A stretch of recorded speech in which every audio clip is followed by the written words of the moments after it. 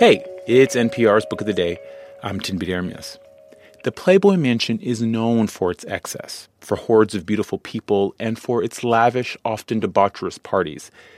It was that opulent and carefree environment that enticed Crystal Harris. She found herself at the mansion on Halloween night back in 2008 and would later go on to become the wife of Hugh Hefner, the infamous founder of Playboy magazine. In her new memoir, Only Say Good Things, Crystal Harris Hefner writes about her time in the Playboy Mansion and the stringent, often troubling rules that governed her life there. She spoke about it with Morning Edition host Michelle Martin. And in the interview, she talks about how she lost herself in the allure of the Playboy Mansion, but how it was ultimately a facade, and what it took to find her way back. This message comes from NPR sponsor Noom. Noom's first ever cookbook, The Noom Kitchen, helps you build new habits for a healthier lifestyle. Check out The Noom Kitchen for 100 healthy and delicious recipes to promote better living. Available to buy now wherever books are sold.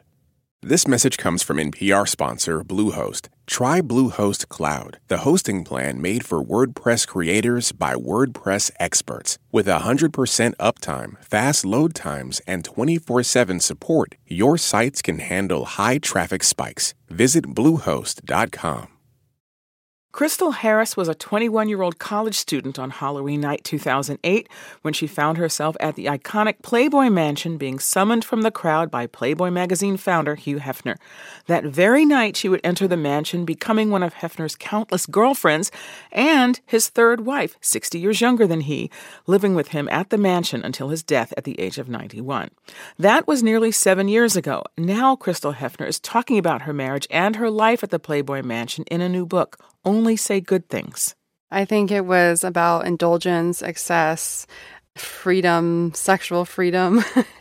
And it was a place that, when I first arrived, seemed completely magical. It's like, Willy Wonka. You go in and just everything is elaborate, over the top.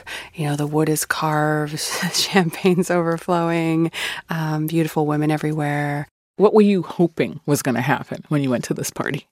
I grew up with not much. My mom and I, we struggled after my dad passed away. And so I was apartment to apartment and, seeing the mansion and being there, I'm like, wow, this is how the other half lives. It was like this magnetic force, the whole thing. And Hefner especially, like it was this pull. And I felt that I wanted to be part of it no matter what it took. And I also felt like this is somewhere I could finally feel like I belonged. That Halloween weekend, Crystal took up residence at the mansion. Here she is reading from her book where she runs down the house rules. My job was to look a certain way and act a certain way. I was now part of the Playboy mythology. Hugh Hefner had always had girlfriends, tangible proof to the world that he was, quote, the man.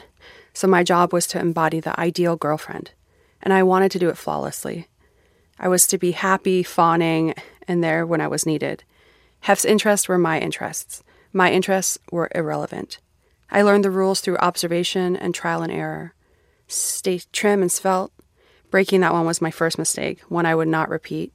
White blonde hair, no roots showing. Light pink translucent nail polish. Nothing bright and nothing matte.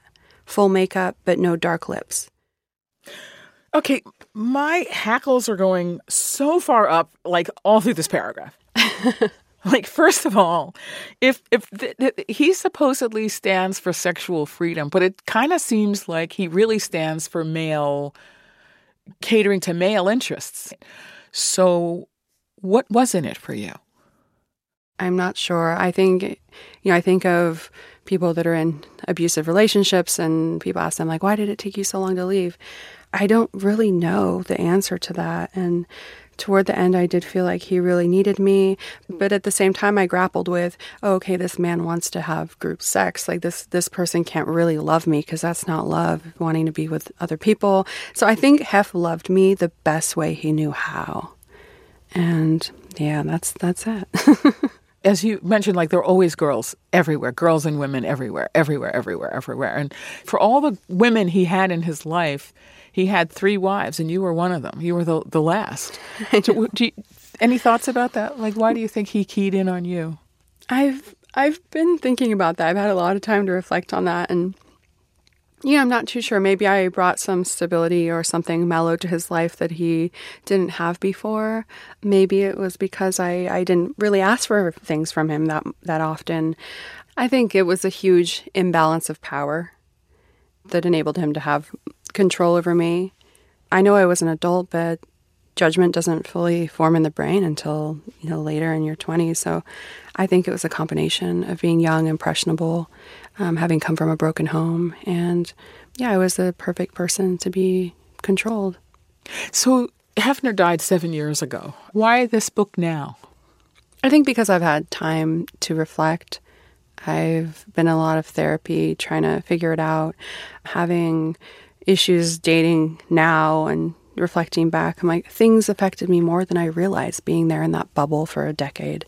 And a lot of people followed our lives. And so I figured I need to get these thoughts down. I need to, write this for them, write this for myself to heal, and hopefully it can help other people. Help them how? This is the book I wish I would have read when I was 21 before going into the mansion, about value and self-worth and not letting people take your power from you. I think it will help people in abusive relationships. And I know that the Playboy Mansion's a very unique, different place, but some of the lessons are universal. And I think it's important because Hef controlled the narrative. And at a certain point, you realize that you're losing your own identity and you're losing yourself. After a while, it eats at you internally. How so? Say more about that. You completely lose who you are. I remember leaving the mansion, and I remember just having a conversation like, oh, what do you like, Crystal? And I thought, I don't even know what I like. Like, who am I? And for me, that was hard, and it was depressing and sad, but I feel like I'm finally reclaiming myself and my power. What do you see as kind of your role now? Just you, Crystal. Like, what do you want for Crystal? For me, I am just the simple things and going back to things that I love and finding things that I like and enjoy. I bought a farm in Hawaii. I find myself really enjoying just being away from the city and in nature. Just calm, happy life. And, I do hope to get married one day and have children. And so I'm just working on that, travel, and just trying to enjoy my life and actually being free and having freedom now. That is Crystal Hefner. Her new book is called Only Say Good Things, Surviving Playboy and Finding Myself. Thanks so much for talking with us. Thank you.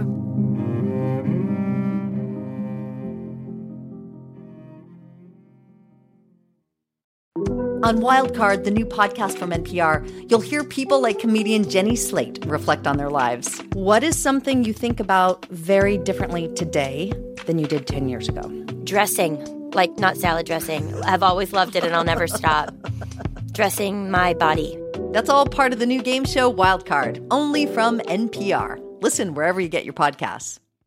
This message comes from NPR sponsor Shopify. Shopify is the global commerce platform that helps you sell at every stage of your business. From the launch your online shop stage to the first real life store stage, all the way to the did we just hit 1 million orders stage? Shopify's there to help you grow. Sell without needing to code or design. Just bring your best ideas and Shopify will help you open up shop. Sign up for a $1 per month trial period at shopify.com/NPR. This message comes from NPR sponsor Charles Schwab with their original podcast, Choiceology. Hosted by Katie Milkman, an award-winning behavioral scientist and author of the best-selling book, How to Change. Choiceology is a show about the psychology and economics behind people's decisions. Hear true stories from Nobel laureates, authors, athletes, and more about why people do the things they do. Download the latest episode and subscribe at schwab.com/podcast or wherever you listen.